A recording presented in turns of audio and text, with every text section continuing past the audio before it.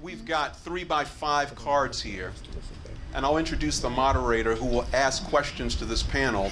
But if you happen to have a question that you would like to ask from the audience, please raise your hand and we'll get one of these cards to you and we'll make sure that that question gets answered.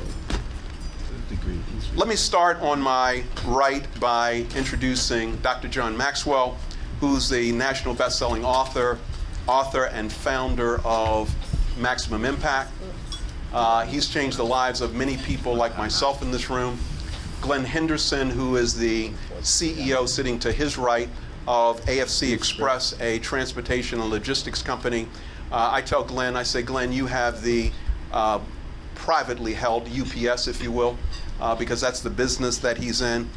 Also sitting next to him is Talisa Robinson, who's the Vice President for Global Advertising for the Ford Motor Company, controlling an $800 million budget. We'd like any piece of that, really. Sitting next to her is the moderator for this event, Rodney Sampson, who is the CEO of Intellectual Currency. Great name, Rodney, for a company. He is also one of John Maxwell's trainers and is headed off to Africa, as a matter of fact, this evening to do some training. Sitting to his right is David Torrance, a presidential scholar at Hampton University. I particularly like that last name, young man. Do something great with it, if you will. Sitting next to him is Rita Owens, who is the publisher and CEO of Atlanta Woman magazine. And I just saw this morning, Rita, let me turn to that you were the best publication for 2004 by the Southeastern Magazine Association.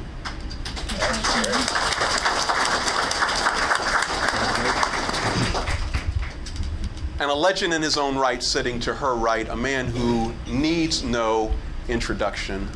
What can you say about Russell Simmons? You can say entrepreneur, you can say father of hip hop, you can say CEO of Rush Communications, you can say trendsetter. What P. Diddy said was that, hey, I wouldn't be here without him. I just do what it is that he does and I'm successful. So we particularly appreciate you taking the time to be here today.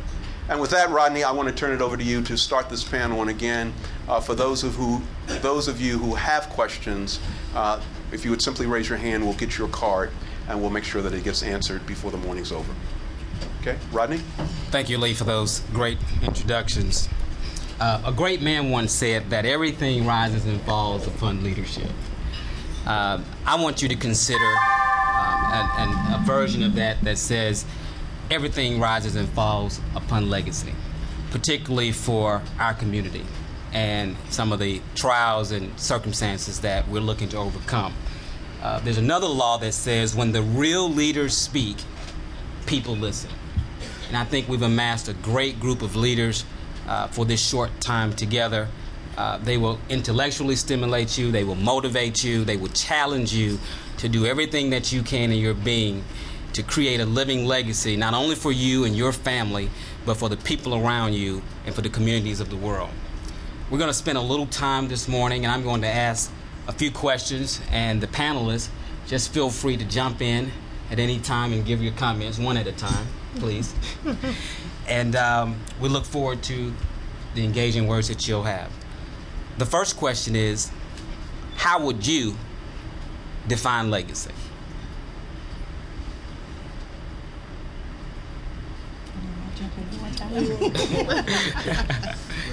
Respectful, I guess. Go ahead. In my estimation, I believe legacy is most simply just a single individual's contribution to the lives of those that succeed him. As a majority African-American crowd in this room today, we all should be grateful for the legacies of such men as Dr. Andrew Young, Martin Luther King, Malcolm X, all the civil rights pioneers who gave their talents, their tears, and in some cases their lives so that their legacy could be the improvement of civil rights for all of us in this room today. I'll add to that. I actually define legacy as the fabric that binds your life together. And what I mean by saying that is that I may do different jobs in my life. I may perform different roles.